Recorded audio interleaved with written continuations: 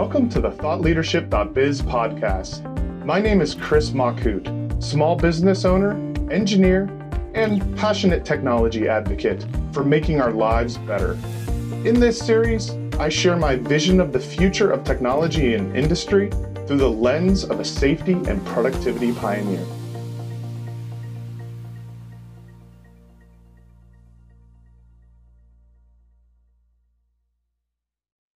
Hi, everyone, and welcome to another amazing and, of course, inspirational episode of ThoughtLeadership.biz.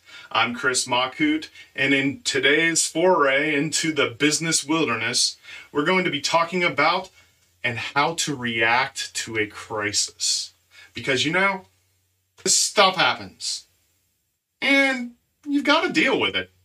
If you're like me, you were taught some pretty weird and often pretty useless things at school. And the worst part is that they're still rattling around in our brains, wasting important gray space that could be used for, I don't know, something more important like work, maybe?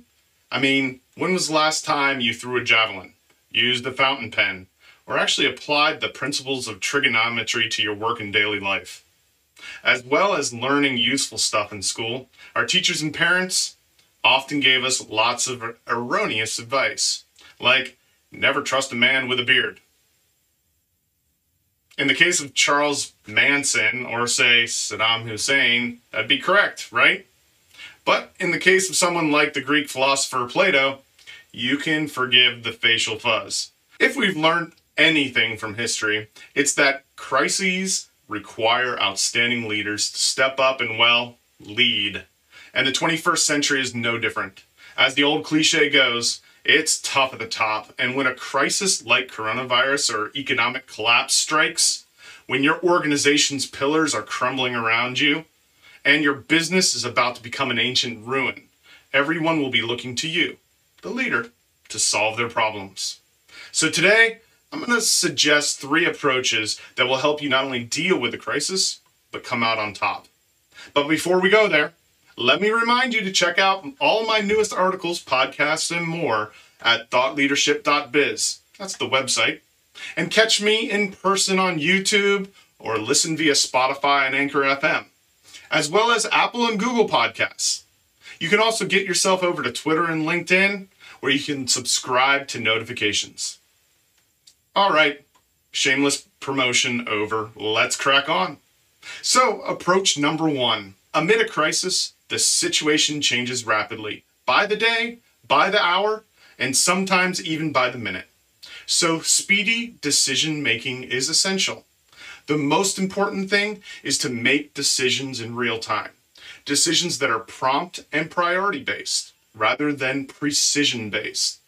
This type of big picture decision-making is what will keep your organization afloat in the turbulent waters of change, and it's what will keep you sane during the onslaught of cognitive overload that always comes in any real crisis. Information will need to be quickly sifted through, sorted, and selected for action. So it's imperative that your teams use a scalable framework for rapid decision-making and are all focused on the same 3 objectives. Identify the main issues, decide on a course of action, and execute with conviction. Not briefing your teams properly is one way to create analysis paralysis and cripple your workflow. And that's when the ship begins to sink. As a leader, along with your top team, you need to identify top priorities, let's say 3 to 5, and provide a quick rationale for each. You then need to identify the quick wins and where you're prepared to take a hit, because there are bound to be some clashes or conflicts on the ground when the priorities are actioned upon. So set your non-negotiables, make them known, and be prepared to negotiate the rest. You'll also need to choose the chiefs so that everyone knows who the decision makers are at each level of the organization. Empower your frontliners to make as many of the decisions as possible. And as a default position, try to de-escalate decisions. After all, you'll have your hands well and truly full with the big picture stuff and avert complete disaster. The last thing you'll need to be worrying about is why Tony's computer at Terminal 6 isn't working or where the stockroom key is. Lastly, don't punish failure. Mistakes happen, guys. Remember, mistakes while taking action is better than not taking action at all, especially in a crisis. Approach number 2, be bold. The best leaders know how to lead and to be led when necessary. They have the knowledge, skills, and experience to get ahead of the crisis and bring others with them. But they also know when to let external experts lend a hand. As well as deciding what to do, quality leaders decide what not to do. Having 3 to 5 well-publicized no-go areas helps to keep the organization's priorities crystal clear, which enables better workflow and better overall outcomes. These no-goes might include things like an immediate ceiling on further expenses and pausing of any significant projects or initiatives. Some people ain't gonna like it, but it's tough. Be ruthless, be clear, be bold. It's not a popularity contest. It's a competition for survival.